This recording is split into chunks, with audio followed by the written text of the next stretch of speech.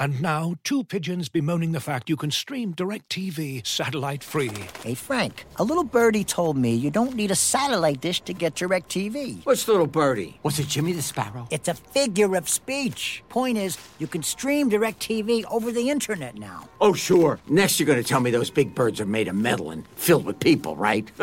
You mean airplanes? Stream DirecTV without a satellite dish. Visit DirecTV.com. High-speed internet service required. Terms and restrictions apply.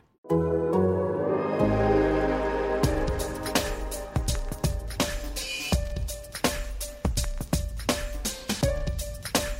right, everybody working up. Everybody's working.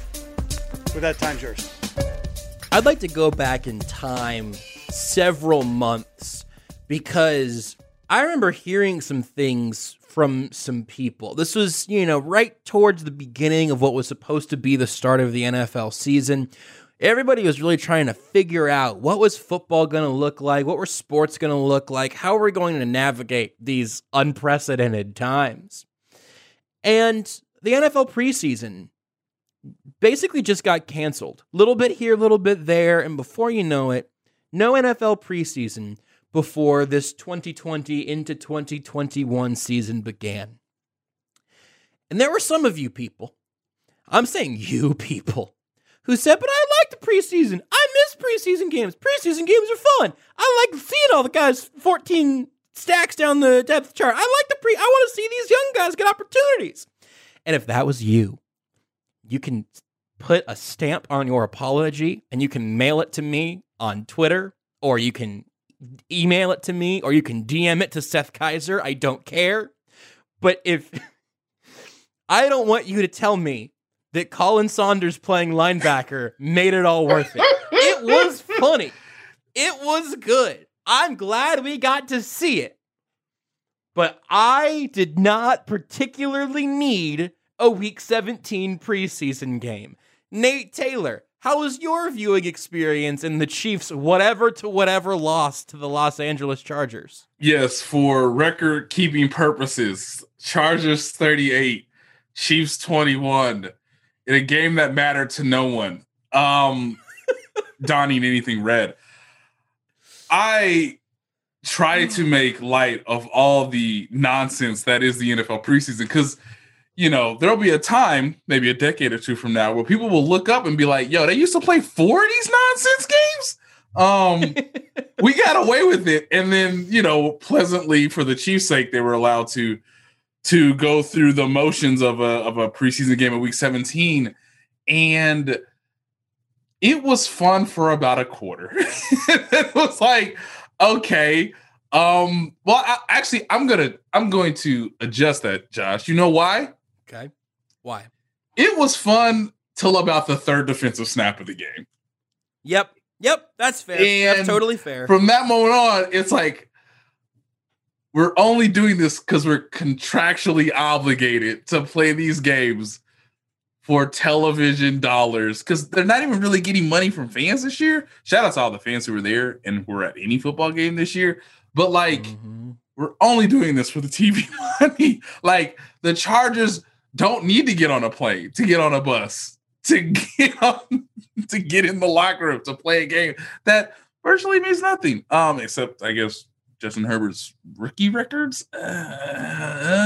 So what if they would have done a lap around the stadium? How good would that have been?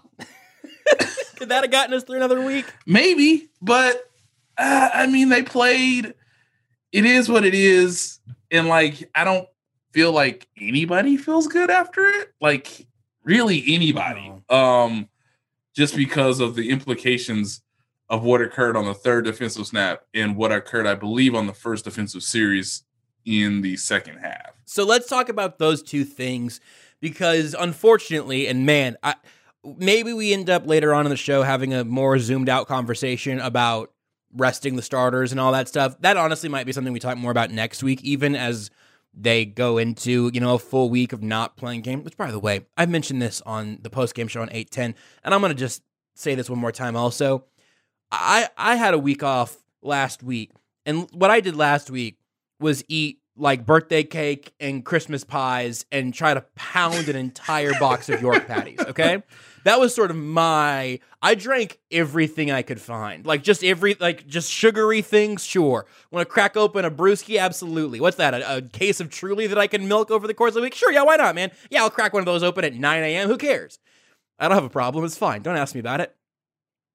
The Chiefs are not going to do that in their week off. Their week off is going to be a couple days of let your bones rest, and then it's practice and film and prep like they were doing this week. That got mentioned in the post-game pressers today. So that's something I think most people probably kind of cognitively know, but think about that if you get nervous at all. They're working. They're just not getting hit by whatever monsters are across a defensive line in an NFL football game. Anyway, that being said, maybe we'll talk more about the big picture stuff later, but the most immediately pressing matters were two pretty major injuries.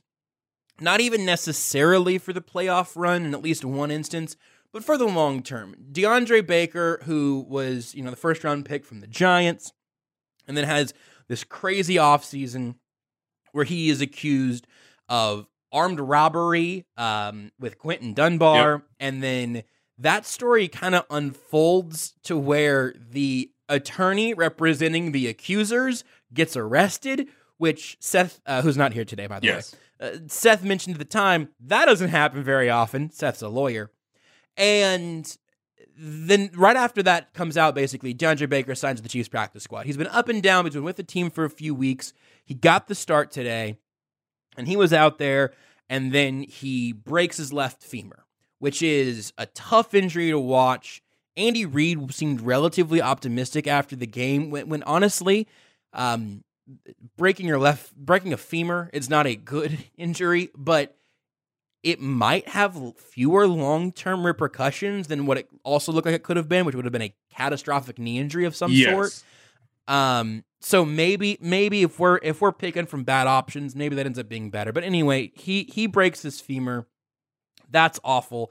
He was one of the guys we wanted to watch in this game. The other guy we wanted to watch in this game was Willie Gay Jr., who ended up with an ankle sprain very, very early in the game. He never returns. So between those two injuries, I'll push back from the microphone for a second, Nate. What did you think as you saw those happen, and what are the repercussions for each of those guys and whatever amount of time each of them will miss? Yeah, so let's start with the first one. Willie Gay is honestly the most important player on the field in this game because they wisely, because you elevate DeAndre Baker and because you can, play guys like Bo Peep Keys, they got away with not playing L'Jarius Sneed, which I knew made you and Seth thrilled. I was not told that L'Jarius was going to be rested.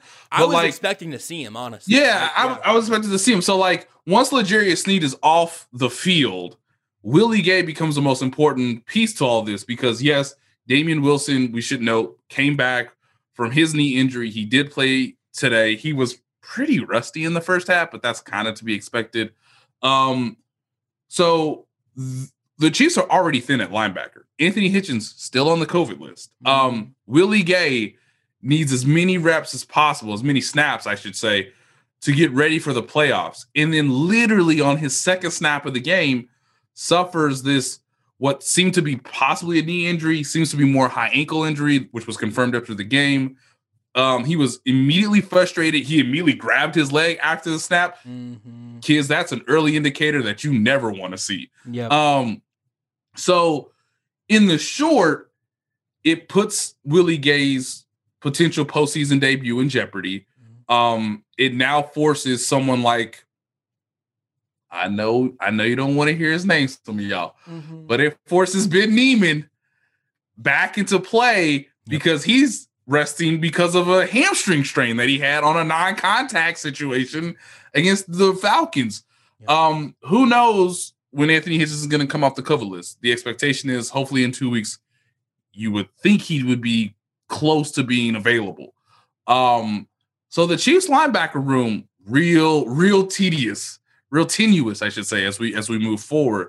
So that's the short term where Andy Reid gave no idea as to when or how long Willie Gay would be back. He may give an update as of when you're hearing this on the podcast on Monday. He may not. Usually Andy Reid likes to push things off as much as possible. And it also doesn't help that they don't have an opponent. where, you would have to say like, hey, we maybe feel he would practice. You don't have to say anything this week. You can basically just rest, and you can come back a Monday from now and basically say, okay, here's where he is in terms of his injury. But they're going to need Willie Gay. I really felt, and I know you agree, Josh, that they really, really needed him. And so it's a cruel thing for rookies to be put in this weird situation where like, hey, go earn your paycheck, be a professional, but like, don't get hurt because like the game doesn't matter outside of like your individual performance within the framework of essentially nonsense, essentially like meaningless, brutal, like, And so that's the short term. There was some hope that DeAndre Baker possibly could crack, the active roster for the postseason if he played really, really well today. And guess what, y'all? He was out there playing really, really well. There are snaps against Mike Williams, who Josh, legitimate NFL wide receiver. Absolutely, yeah. Starting NFL wide receiver. He was handling himself well. He was holding his own. He had a nice pass breakup against Mike Williams. He did that L'Jarius Sneed kind of thing where it looks like I'm in coverage, but I'm not. I'm blitzing. He gets a sack of Justin Herbert. And it's like, if you could add one more player to this dominant secondary, I mean, that'll play really well into Steve Spagnuolo's hands. And then he made a plant trying to cover a deep route, and it all went bad. It just all went bad. And it's like, I'm assuming if you're a Chiefs fan, you're like, just stop the game. We ain't got to play no more. Like, stop the game. This guy mattered in 2021, and the snaps that he had given you in the first half kind of proved that because he was a former first-round pick, basically on like the Ricky minimum because he was signed to a practice squad deal, and you could basically get his exclusive rights for next year pretty easily. And now, based on me reading about this injury, Josh, this is an 8 to 10 month thing. Like, who knows what 2021 looks like for DeAndre Baker. We'll see how the Chiefs will sort of move forward in terms of investing in him. But it's not a case to where you could slot him in as a guy that you can count on next year. And even though he was playing well, there was even a chance at halftime where I was thinking like, man, like, do you move things around? What happens to Rashad Fitton if this doesn't work? Do you take Bo Peep Keys and basically sit him or enact him because you want to bring DeAndre Baker up, and then it's all gone. Yeah. Because that's football. Yeah. I mean, because the long-term repercussions, obviously Bashaud Breeland's on a 1-year deal, and Charvarius Ward is not locked up long-term. I think he's a restricted free agent this offseason, but obviously his long-term future is still very TBD. And much to my chagrin in the worst-case scenario and pleasant surprise in the best-case scenario, the Chiefs have done a really good job of making cornerback work relatively on the cheap because it's been Ward, who was a trade at the end of training camp, who no one really thought anything particular of. Rashad Fenton, a late round pick, who also had 2 ankle issues at the end of the game. It wasn't catastrophic or whatever, but some soreness and whatnot. Worth noting, but not freaking out about probably. L'Jarius Sneed, a mid-late round pick. I've probably blanked on. There's literally so many. I mean, in Bo Peep Keys, they take a shot on. Yeah, he's a 7th round pick. Yep. Mm-hmm. I feel like there was somebody that I glossed over. Maybe it was someone in recent history that I was thinking about earlier today as well. But they've done a good job there. And if you have DeAndre Baker, it's a legitimate first round talent, as you said. I mean, as cheaply as possible, and it wasn't for some big off the field thing where the Chiefs took the PR hit or whatever. Like, it just sort of seems like he got screwed. And he goes from losing that shot with the Giants to now getting his first snaps at corner with the Chiefs. It just is over so quickly. So, I don't know. It just that I think it would be unreasonable to say that the Chiefs had him as like a cornerstone for years to come. But it seemed like a really, really good bet, both for him and for the Chiefs leading up to next year. Yeah, and I would say that because I'm looking at the roster here too, and we're just kind of projecting if DeAndre Baker doesn't get hurt, if he plays as well as he did in the first half, say he gets a couple more pass breakup, who knows? Maybe he gets an interception to Justin Herbert. Antonio Hamilton, like maybe you replace him with that, and now you have real options. Because now Baker can play both on special teams and defense if you're in some dime packages, or if you like a certain matchup with that guy and his capabilities. You remove all of that now, and I would say the other part of this is, yes, he was alleged of armed robbery in a dice game in Florida. Just off the top, say that sentence. Alleged robbery in a dice game in Florida. As we talked about before and Seth alluded to, all of a sudden the charges get dropped and it gets reversed in the opposite, where it's clearly looking like an extortion situation. So, it appears that DeAndre was just not at the right place. And he has pretty much been a quiet professional football player ever since.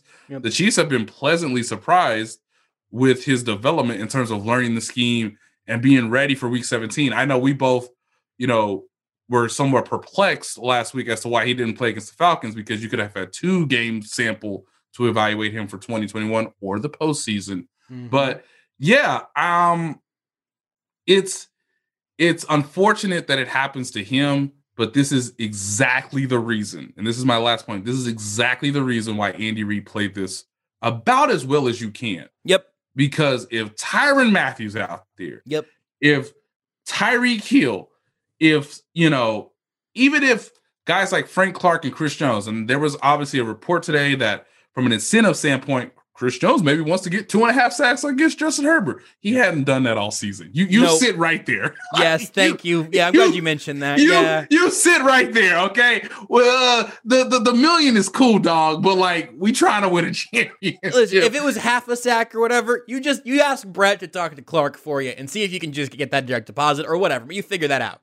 Yeah. 2.5 sacks. I mean, sure, I would have liked to have been active to go try it myself also for 1.25 million or whatever. But I wasn't getting it. And if I get hurt, nobody's gonna care. It's fine. Right. Chris Jones needs to be there for playoff time. Right. And think about Eric Fisher and Austin Ryder and like by my calculations. It was a backup offensive line also, which we haven't mentioned yet. But it was hold on, I got this written down somewhere. Hold on. Rankin, Wisniewski, Kilgore, Durant, and then I honestly did not learn how to pronounce the name of the Patrick. That's how you say his name. Patrick O.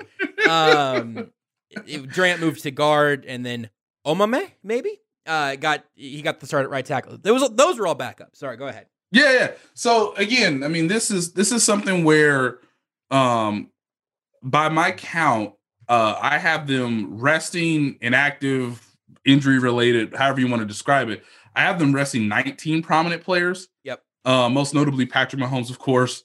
And so they did what they were supposed to do. They got through the game. It's just unfortunate that the 2 guys you really, really, really wanted to see and see in the divisional round both got hurt. Like, I don't know if you could name a more important person in terms of youth that could help you in the postseason than those 2 guys who got hurt. And that's really the story of that game, unfortunately. Like, forget, Justin Herbert, doing amazing rookie things. So he's probably wrapped up the award, similar to Aaron Rodgers. I know that Colin Saunders, we're going to get to Colin Saunders out here playing Sam linebacker because they don't have any linebackers. Right. Darwin Thompson, like, looking good as a receiver, still got things to improve on as a runner, but that's somewhat dependable on the backup offensive line. Look, Chad Henne wasn't embarrassing, just didn't get hurt, because I also thought about that too. I'm like, once Willie Gay goes down, I'm like, you kind of need Chad Henne to stay upright, because I mean, is there anyone who can play for Wisniewski and Kilgore? Because like you'd like to have them on the roster. So they tried their best. They did all the mechanisms that were available to them. I have now floated on Twitter. The NFL just needs to make everybody available for week 17. Just like, who cares about inactives and, rookie exemptions and stupid CBA nonsense in regards to a practice squad that was expanded for a COVID year. Like, again, why am I on the practice squad if I can't play in week 17 and we already locked up the 1 seed because of stupid CBA agreements with the Players Association? Again, not to say that I need to be the Players Association union rep or lawyer, but like, can we just make week 17, like, play whoever you want, make it college? Like, it's silly that in some respects, Alex Okafor had to play today. And that is the meaning of Alex Okafor. Now, did he get a sack and get rewarded for his efforts? Sure. But like, he didn't need to be out there, though. He don't need to be out there. He's actually important towards the playoffs. Yep. You know, but man, just what a tough day for the Chiefs. Yeah. Not on the scoreboard, because the scoreboard doesn't matter. Doesn't matter. What mattered was getting something out of it for the young guys, and I think they got the opposite effect. Yeah, I think that's well said. Looking for an assist with your credit card, but can't get a hold of anyone? Luckily, with 24/7 U.S.-based live customer service from Discover, everyone has the option to talk to a real person anytime, day or night. Yep, you heard that right. You can talk to a real human in customer service at any time. Sounds like a real game changer if you ask us. Make the right call and get the service you deserve with Discover. Limitations apply. See terms at discover.com/creditcard. And now, two pigeons bemoaning the fact you can stream DirecTV satellite-free. You see this? A family watching baseball on DirecTV with no satellite dish in sight. Let's heckle them. You call that changing the channel? Choke up on the remote, buddy. I hope getting all these games on DirecTV makes up for your mother not pre-chewing your sunflower seeds. DirecTV has the most MLB games. Visit DirecTV.com. Claim based on total games offered on national and regional sports networks with choice package or higher. Availability of RSNs varies by zip code and package. High-speed internet service required. Terms and restrictions apply. And I think I do think there are I've got three other names that I've got written down that I wanted to spend at least a minute on. Three different guys who got playing time that you'll know when we get there. The first one, though, I told you before the show that I was gonna make one absolutely unfair joke that I was excited for in advance. So I'm gonna go ahead. Let's just go. Danielle, let's go. Yeah, Danielle, you can cut all this out later. You know, Nate, one thing that I was really surprised to see is that the Chiefs actually were playing their best running back in the last game of the season. Yuck. Chuckle. Listen, man, I'm glad that the Darwin Thompson experience came back around.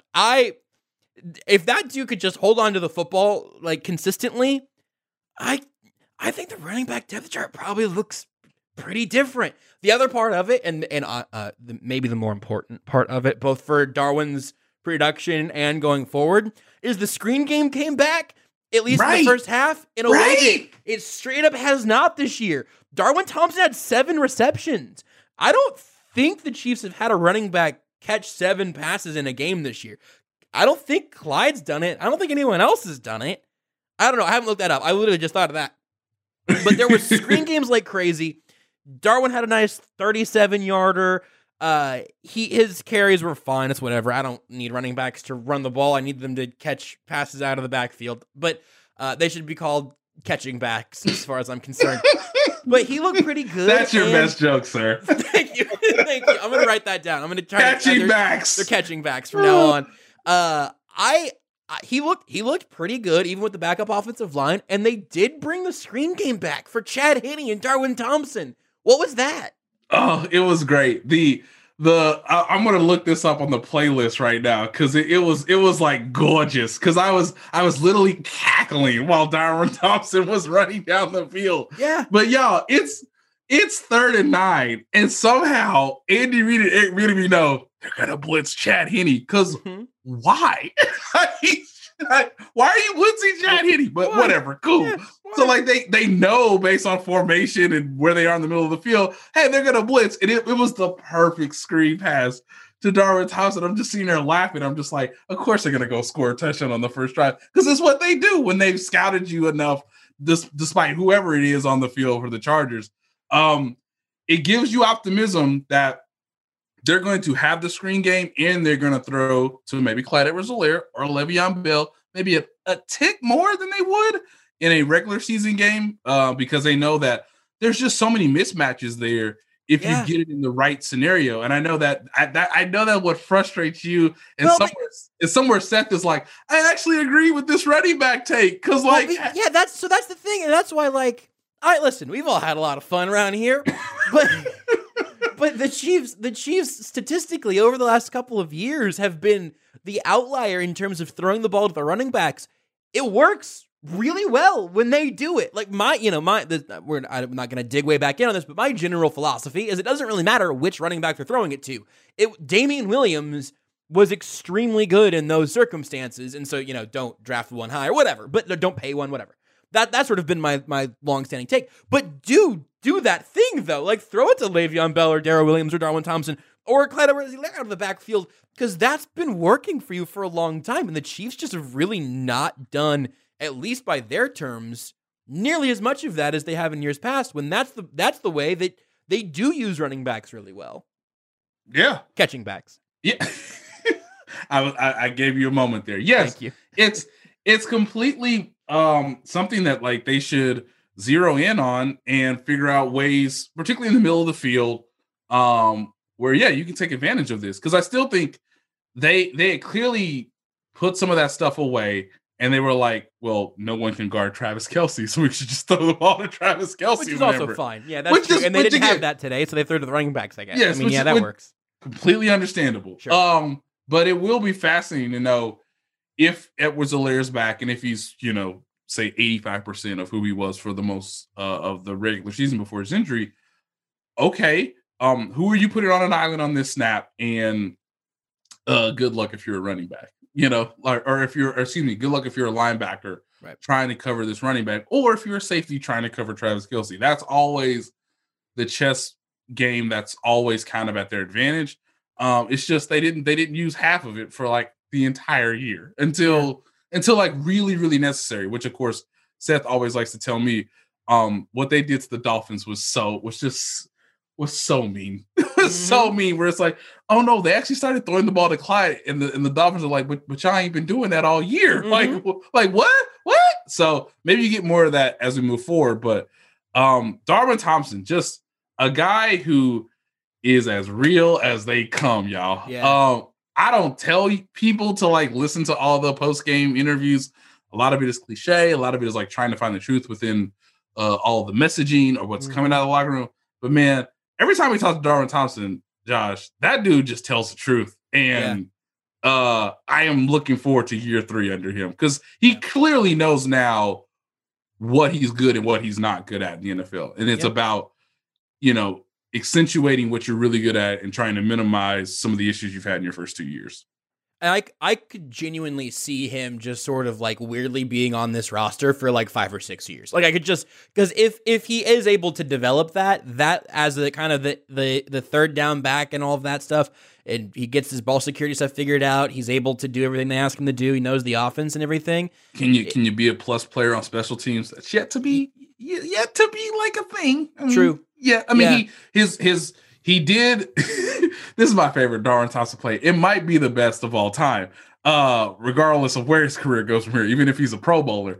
Dan Sorensen popping the football out the divisional round, and Darwin thinking, oh, I have the ball.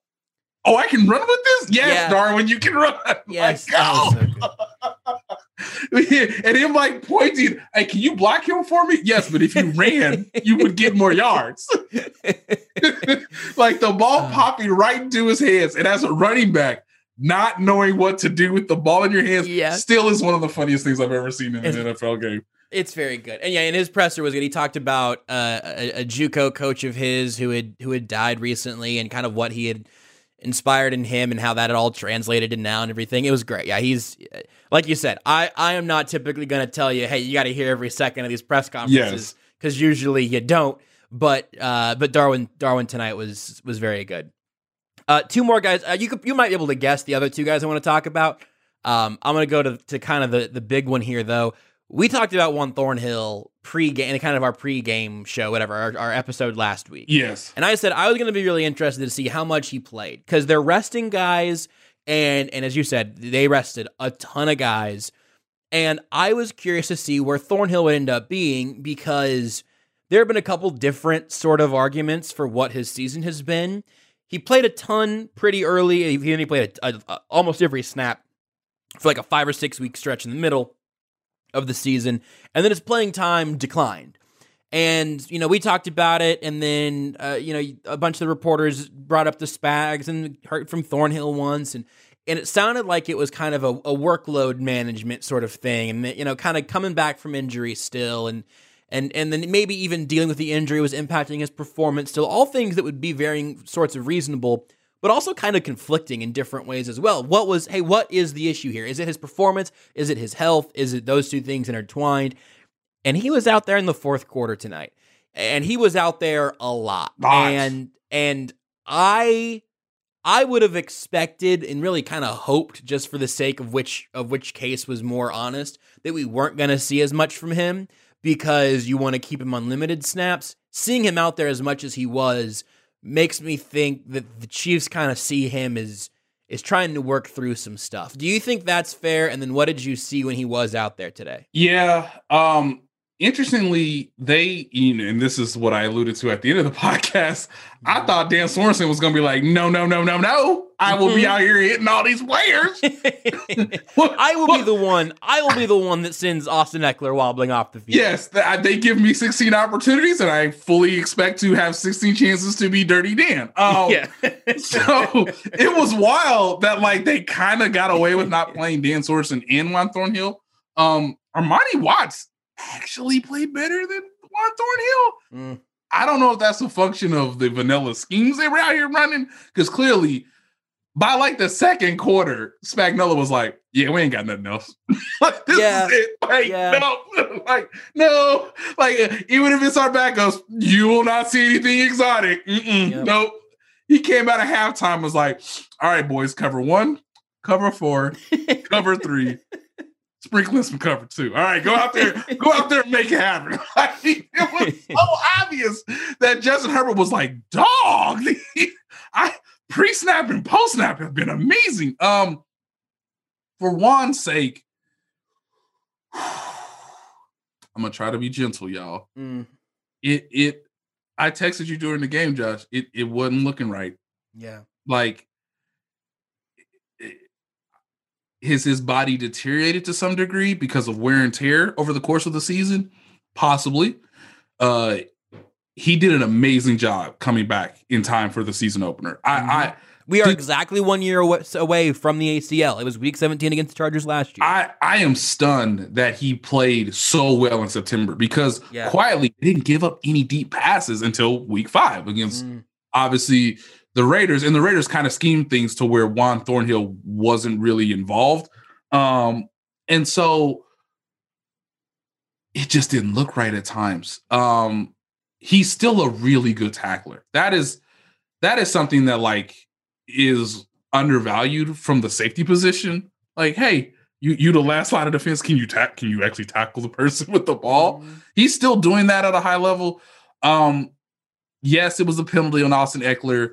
That wasn't a good look, but I'm also not sure that hit was dirty. I don't think that hit was dirty at all. I just think you're in the speed of it. It's a lot to ask defenders. I mean, there was Eckler ducked his head and Thornhill ducked his head, and the defender gets penalized. Right. That's just how it works. It's whatever. There was a moment because of red zone. This is a sidebar, but how in the world it's 4th and goal and Kirk Cousins just gets sacked? Just simply free rusher, nothing you can do about it. Take this L and turn the ball over. Yeah, I saw this on Twitter. And the Detroit Lion defender just sacked him. Just sacked him. Didn't lead with the head, didn't go low, hit him right in the chest. And because of gravity, kids, he tackled him and his body weight landed on Kirk Cousins' body. And Kirk Cousins just was like, yep, they got us. And all of a sudden, the ref's like, no. Mm-hmm. Roughing that's the too much body passer. weight. You're You roughed him. That's roughing. You can hurt him. What? So this is to say that for safety measures, the refs are a little overzealous. That's fine. Yeah. There were some snaps where Juan was just like, hey man, it was clear that it was like, and I can't wait to see the all 22 of this nonsense. But it was just like, hey, Juan, just make sure nobody gets behind you. But it's like he wasn't asked to be like super rangy, but he wasn't like athletic as we've seen him. But he still played all the snaps, but like he didn't really flash. I don't know, Josh. It just doesn't look right. And I don't know if he was. It's week 17. Business decisions were made. Yeah. All over the league today. Yeah. So I want to give him an out there while also understanding that, hey, maybe he really needs this bye week to, get his body right to maybe play at obviously the level you're going to need in the playoffs, because at times it just didn't look right, Josh. Do you agree with that assessment, or was there moments where you thought, this is clearly about the playoffs and not today? So here's where I question some of the logic. I think your assessment there is good. The question I would have within the assessment, though, is if he needs the bye week so bad, wouldn't 2 bye weeks have been great?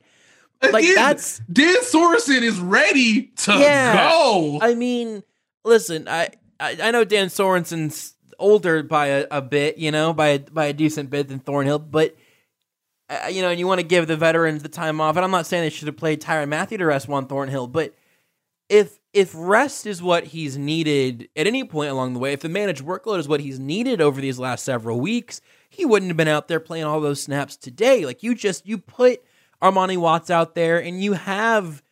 Listen, if Colin Saunders can play a few snaps at linebacker, Antonio Hamilton can play a few snaps at safety. Exactly. And there were snaps where it looked like he was the extra defender in like a 3 safety look that would mostly be played by Dan Sorensen. Yeah, so you could have made it work to where he didn't have to play so many snaps.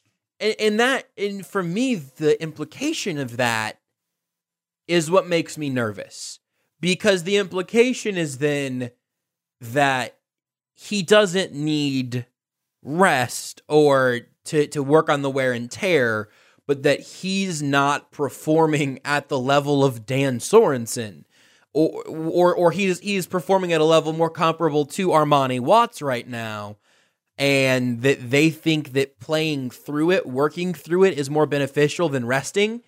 And whenever you're talking about a guy who's had this setback of the ACL injury at the end of last season, that's not what I would hope for or expect in that circumstance. And that just, it makes me a little uneasy.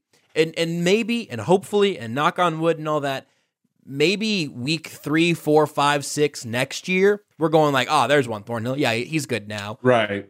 And I think there's a chance of that. But if time is what he needs, why have him out there in a meaningless game? That's the thing that I'm not sure there is an answer to that necessarily. I'm guessing that the question that I'm asking is not the way that the Chiefs have framed it, which again just makes me a little uneasy, I think. Yeah, I mean, if Daniel Sorensen and Tyrann Mathieu aren't going to play, the only other safety is Armani Watts, and maybe you ask Antonio Hamilton to do more.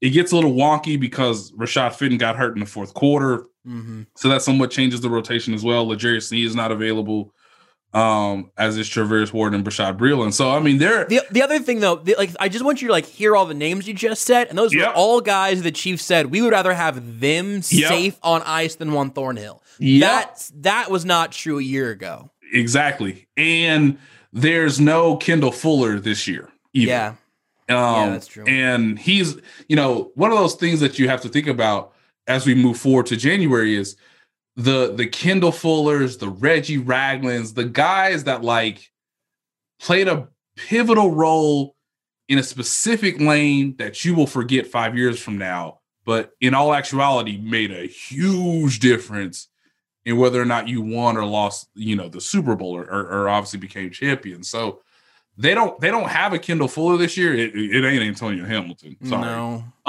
it's not gonna happen. So yeah, dude, it is weird. I mean, is it just one of those things where it's like, hey, you're a second-year player. Sorry, dog. You gotta just roll out there. But at the same time, he has such a valuable skill set that pairs so nicely with Tyrann Mathieu, because it frees Tyrann Mathieu to be a crazy man all over the field. not forcing him to be the deep safety, you know, and clearly we know Dan Sorensen is not great at that either. So like he's pretty important to the defense. Josh, I don't know what they're doing out here. That's the thing. I'm literally looking at their practice squad right now. They got Rodney Clemens and Chris Lamons on the practice squad still, which also reminded me of the fact that we did not see Jody Fortson in this game. I don't want to talk about it. I just can't. I don't want to talk about it. I can't. Just make everybody available week 17. We were out here on bated breath whether Alex Smith was going to come back. We all kind of knew Alex Smith was going to come back, but like even the Washington team was making roster mechanisms for the quarterback. Yeah. Just make everybody available in week 17, dog. Also, the Chiefs cut Ricky Seals-Jones before the game. And that's one of like the quiet bummers of this season. Listen, they went 14-2. They have the 1 seed, and they're probably going to win the Super Bowl. It's fine, I get it. But that just sort of stunk. And I was excited for the Ricky Seals-Jones game today. Right, we got the Deion Yelder game instead. Yeah, and that was less fun. It was not as good. Deion Yelder, 6 targets, 2 receptions. Yeah. As you've probably heard by now, we've teamed up with BetMGM this season. We'll be using BetMGM lines to make all of our picks, and we'll have special offers for our listeners each week. If you haven't signed up for BetMGM yet, use bonus code The Athletic, and you'll get a 1-year subscription to The Athletic, plus up to a $1,500 first bet offer on your first wager with BetMGM. Here's how it works. Download the BetMGM app and sign up using bonus code The Athletic. Make your first deposit of at least $10. Place your first bet on any game and claim your voucher for a 1-year subscription to The Athletic. See BetMGM.com for terms. U.S. promotional offers not available in D.C., Mississippi, New York, Nevada, Ontario, or Puerto Rico. Gambling problem? Call 1-800-GAMBLER. Available in the U.S. Call 877-8-HOPE-NY or text HOPE-NY 467-369 in New York. Call 1-800-NEXT-STEP in Arizona. 1-800-327-5050 in Massachusetts. 1-800-BETS-OFF in Iowa. 1-800-270-7117 for confidential help in Michigan. 1-800-981-0023 in Puerto Rico. First bet offer for new customers only in partnership with Kansas Crossing Casino and Hotel. Don't forget, if you haven't signed up for BetMGM yet, use bonus code The Athletic, and you'll get a 1-year subscription to The Athletic, plus up to a $1,500 first bet offer on your first wager. Anyway, there's one other guy I wanted to bring up, though. And they can do a little bit of playoff scenario stuff, and we'll do more of that next week. We'll probably take some questions next week as well, because we got a week without a Chiefs game. Yes, let's do it. But one more guy that I honestly, and this is a sign that things did not go very well, because I didn't even really think about it this way until I saw a couple other people tweeting about this player, and it reminded me of exactly how invisible he was. And listen, going on a week 17 game where the quarterback is Chad Henne, I'm not trying to make huge sweeping generalizations.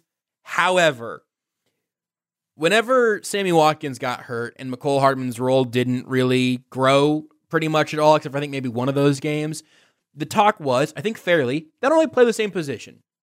And that's fair. I'm willing to buy that. That's okay. But then in this game, and I know Chad Henne's not going to use the Tyreek Hill position like Patrick Mahomes would. Right. But there was no Tyreek Hill in this game. And Mecole Hardman was out there. And his most memorable play was a muffed punt that ended up costing them in a pretty big way, if you do care about winning that game at all. And certainly he cares about not muffing a punt, because you got to ask some questions about how much you trust him in that spot. Like, that's a fair question. But he had 2 catches for 25 yards. Honestly, not a joke. I don't remember either of them. One of them apparently went for 18 yards. I don't remember. He had 2 targets. They caught them both. I have an explanation, Josh, but continue. Okay. I mean, I hope that it helps, just because I thought, you know what we might get out of this game is maybe we can at least see Mecole Hardman in that sort of Tyreek Hill, running Tyreek Hill-esque routes, and seeing if Chad Henne has any interest at all in seeing how that pans out. And you know, I'm watching the broadcast feed on a TV screen with 9 pixels on it, so I'm willing to be told that he was getting a lot of attention or something. But it just sort of bummed me out, because I thought we might see a little more from him, and it ended up being Henne had targets for Darwin and for Robinson and for Pringle, and he only went to Hardman as many times as he threw the ball to Garrett Dieter. This was an Eric Bieniemy decision. Is my best guess right now. I can't confirm it, but I'm pretty sure. Okay, tell me about it. Unpack that for me. First possession, short pass to McCole Hardman gets him deep in the red zone. Basically, at that point, I know they're scoring a touchdown. Second drive, they do a nice little scheme play for McCole Hardman, little short pass, almost takes it to the house because it was on the perimeter, and he kind of got shoestring tackle. It happens, whatever. But you're like, ooh, I like that play design based on the personnel, based on where they are on the field. The Chargers are going to punt the ball. It's 14-7. You can give Chad Henne the chance to make it a 2-score lead. He muffs the punt. You never see McCole Hardman again. That's it. That's it. Like, it's not even Dave Toub, because Dave Toub was like, I mean, he could use the reps. He can get ready for like catching a punt in the cold weather, because it's only going to get colder, y'all.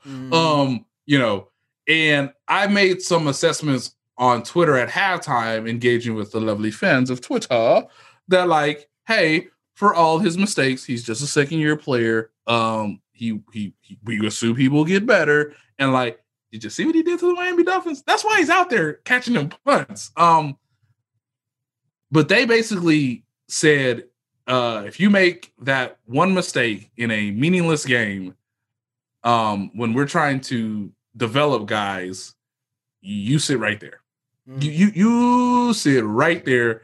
And now Byron Pringle, Rashad Fenton, and DeMarcus Robinson, like all those guys can work now. And you just sit right there. I think there were times where they cut to McCole after the second quarter, and he was basically just chilling with Tyreek. So whether that's a health standpoint, whether that's like, don't do that in the playoffs, they no longer need a McCole services on this particular day.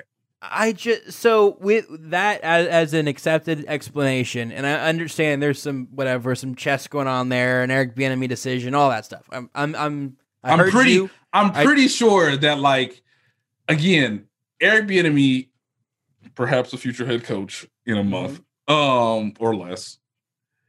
Like, I just think it's something for them to use so that he is, as sharp as can be come the divisional playoff round. Because if you make that mistake, it may not go the same way it goes, because you may not be coached by Bill O'Brien, okay? Like, the road will be different this year. It's going to be harder because Bill O'Brien ain't walking through that door, okay? So if you muff a punt in the divisional round, it will have consequences. Hell, it had consequences for Chad Henne, who maybe could have, really been battling Justin Herbert in the fourth quarter, if not for like a muff punt. And again, the most enjoyable play call of the game.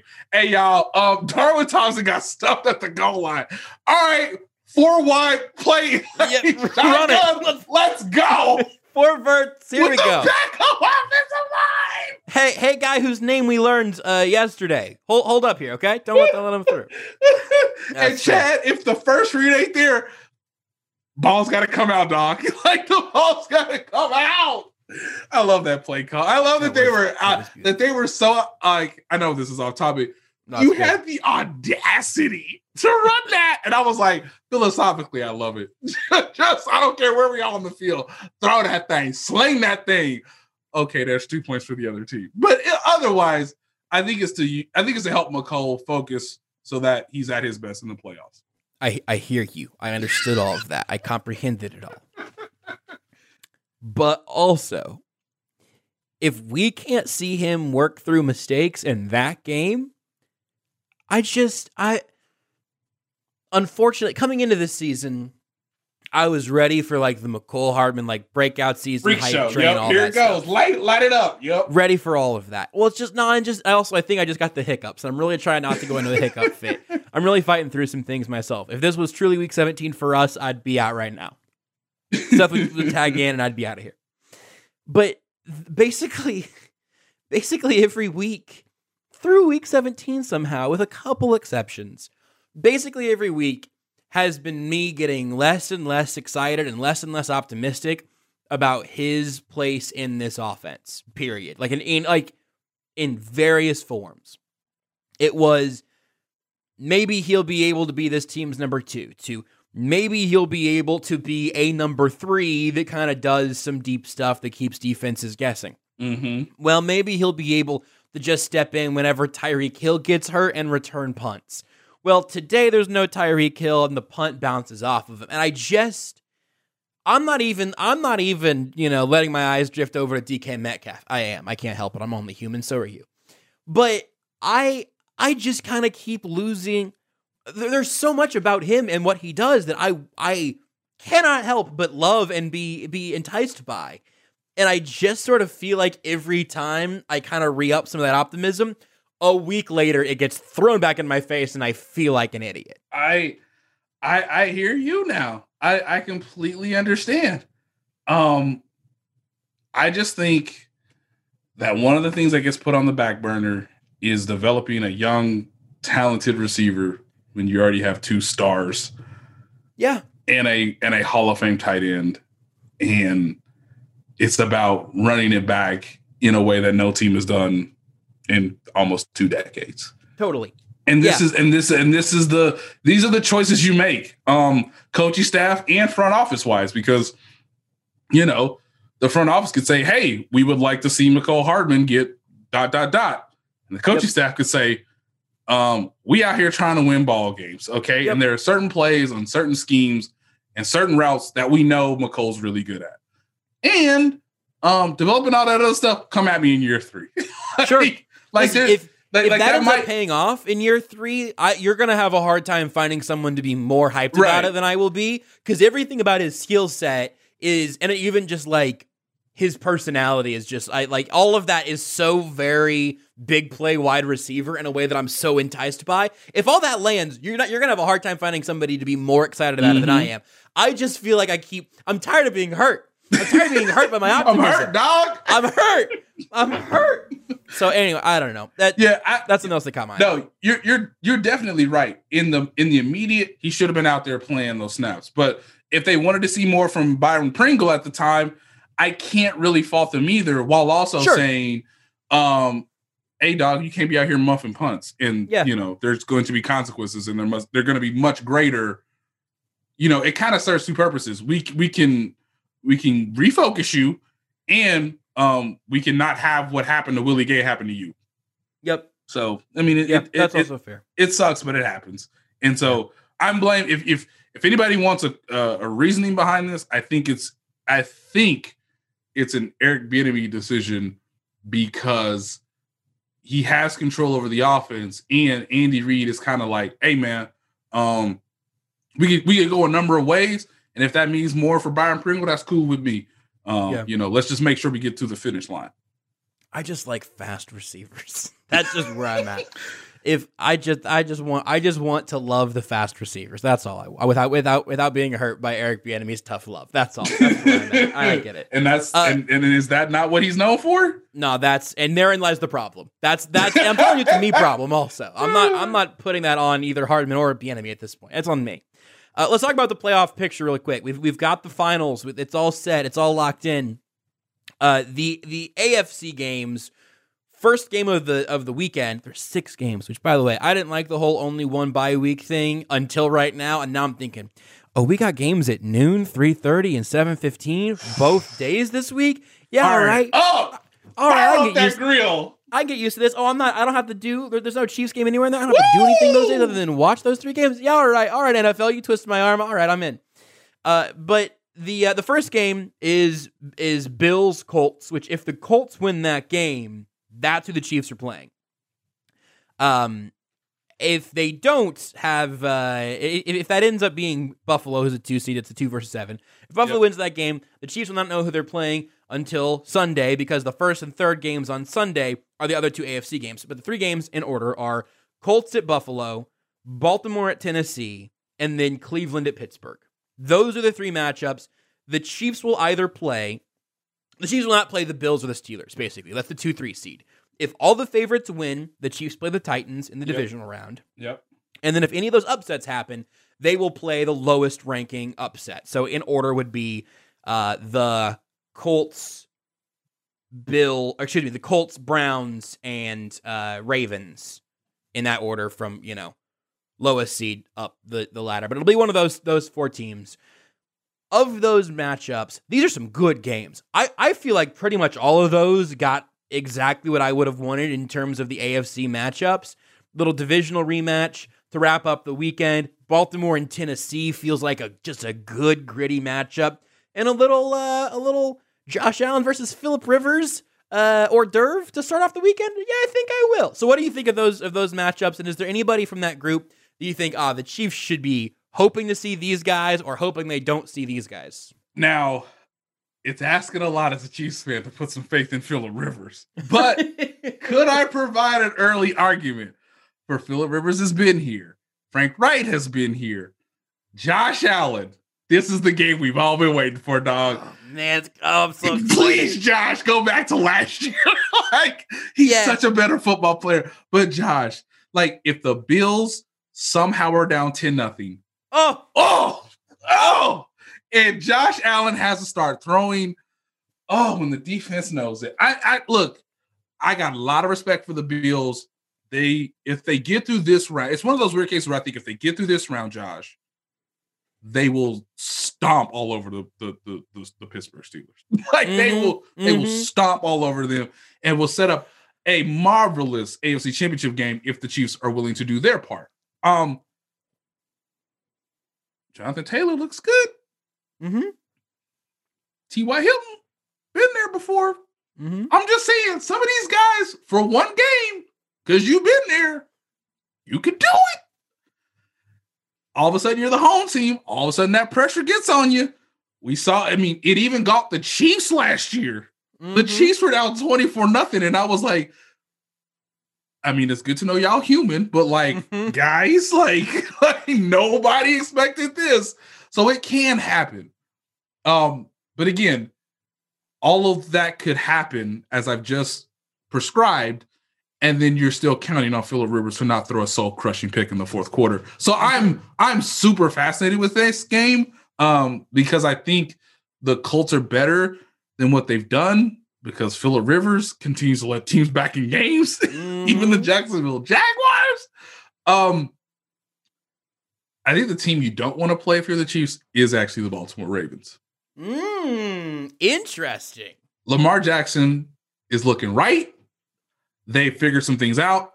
Are they a healthy, complete team? No. But they are starting to play in a manner that tells me that they know who they are. And they're not trying to live up to what they were last year. And because Lamar's been there twice now, can you win the first game to make the second game interesting? If Lamar Jackson does not win, it can happen. Look, Tennessee's good, although their defense isn't. So I don't know. As I put on Twitter, I love the week 17 that goes right into the divisional round with the Browns. As I said in my mailbag, Josh, I think it would be really intriguing for the Browns to win, to be the Chiefs' opponent. I do too. I would love that to happen. Obviously, we get Baker Mayfield, Patrick Mahomes. We get Kareem Hunt back to Arrowhead. Oh, I hadn't even thought about that. Kevin Stefanski, Coach of the Year candidate, seeing what he could do with the Andy Reid team. That would be about as far as the Cleveland Browns run would go. But hell, it'd be a hell of a year if you're the Cleveland Browns. And you knock out one of your true rivals in the Steelers. Boy, that's asking a lot. That's asking a lot. Prime time, guys. And none of them have been there. That's the problem, Josh.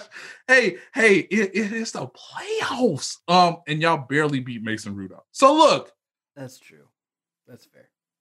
I'm asking for the Colts because I just want to see Josh Allen in a really interesting situation. Don't make it easy on him. No, make it be, I gotta throw to a fullback across the body with no timeouts, or I'm gonna scramble and I see a teammate. You know what? Hell with it. Backward lateral into a teammate. I'm rewatching this game. Oh, and we're not even talking about Deshaun Watson becoming a superhero in real time, where he got hit, like he got crushed basically like Patrick Mahomes, and somehow lived to tell the tale and won the game. Oh, that was the best playoff game last year. I don't care what happened with the Chiefs Super Bowl run. That was the best game. So please, Josh Allen, make it fun. Phillip Rivers, he gonna do his part. He gonna throw a couple passes where you like, dog. Let that be the passing of the torch from Phillip Rivers to Josh Allen. Rivers can retire afterwards, but let that be the maximum weird game. I would. Yes. Be a big fan. Who do you want to see, Josh? Because I think we both agree that the Browns would be the most interesting matchup, but I think Chiefs fans should really root for, like, hey, these dudes somehow dragged their way out of Buffalo and are now playing the Chiefs in the divisional round. Yeah, I think if you're just gonna say, like, hey, you got to bet your life on the Chiefs winning one of these matchups, I think I might take Cleveland over Indy. It's definitely one of those two, because then they, saying they can't play the Steelers, because also I'm not sure they wouldn't be a part of that conversation if that was eligible. Mm-hmm. I think the Cleveland matchup would be very fun, in part because you're getting the Mahomes and Baker thing, and we haven't seen a Chiefs-Browns game matter in forever. Like ever. Like maybe ever. And I don't know. I kind of have a little love for the Browns. I think there's a little bit of a kindred spirits kind of thing of Cleveland and Kansas City. I think there's a little connection there of, like, yeah, our sports teams were all really bad for a long time, but we're still here, and now let's give it a shot. Like, I think that would be a lot of fun. I do not think the Chiefs would be in considerable danger with the Browns. I think that I fear the Colts by, like, whatever, a field goal more maybe. And whoever wins the Titans-Ravens game is going to go into their next game with, like, an eyeball hanging out of their head, like, just with bandages wrapped around their face. Like, that's going to be a whole bloodbath. Yeah, I should have mentioned Lamar Jackson looking good. John Harbaugh got them boys playing right. Problem, you go out there and tackle A.J. Brown, and you go out there and tackle Derrick Henry. Yeah, like ooh. I don't need to make my case for Derrick Henry is not going to beat the Chiefs. We've done that. We'll be in reruns next year. That's fine. But he can beat the Ravens. But he might be able to beat the Ravens. But more importantly, like, Ryan Tannehill's best game and him going to A.J. Brown, I'm going to whisper so nobody hears this. That scares me a little bit. That makes me a little. That's Tannehill to A.J. Brown is like good. Like, that's. If you're going to, their defense will not be able to hold up their end of the bargain. So I think the Chiefs would win that game still. And again, like, relatively comfortably. I don't mean by 20, but I mean by a touchdown. Right. But for me, what the conversation ends up being is, can you get a couple stops and then have your offense, just straight up working? And I think the Ravens are probably the best argument for that outside of maybe the Bills in the AFC, where the Ravens are at right now. But also, I think the Chiefs are better than all of them, and I kind of just want a different matchup, I guess. The Chiefs-Ravens games are always fun. Yes. Chiefs-Titans games are going to be good. Chiefs-Bills, I hope, is the AFC Championship game. I think that'd be excellent. But I kind of want Kansas City-Cleveland, I guess. I don't know. It feels like a AL divisional matchup, and that feels like a little Royals and Cleveland baseball team matchup there. Yeah, I would also like to whisper with you, Josh, that one of the mistakes that Tennessee did last year was they didn't throw to A.J. Brown enough in the AFC Championship game. They should have done that, I bet. They should have done that like 10 times, and they did it, I think, like 4. I can look this up, actually. But it wasn't great.